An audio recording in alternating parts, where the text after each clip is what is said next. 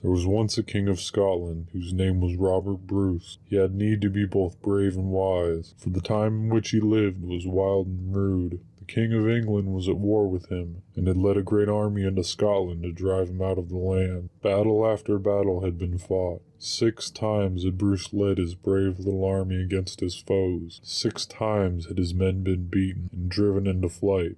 At last his army was scattered, and he was forced to hide himself in the woods and in lonely places among the mountains. One rainy day Bruce lay on the ground under a rude shed, listening to the patter of the drops on the roof above him. He was tired and sick at heart, and ready to give up all hope. It seemed to him that there was no use for him to try to do anything more. As he lay thinking, he saw a spider over his head, making ready to weave her web. He watched her as she toiled slowly and with great care. 6 times she tried to throw her frail thread from one beam to another, and 6 times it fell short. "Poor thing," said Bruce. "You too know what it is to fail." But the spider did not lose hope with the 6th failure. With still more care she made ready to try for the 7th time. Bruce almost forgot his own troubles as he watched her swing herself out upon the slender line. Would she fail again? No. The thread was carried safely to the beam and fastened there.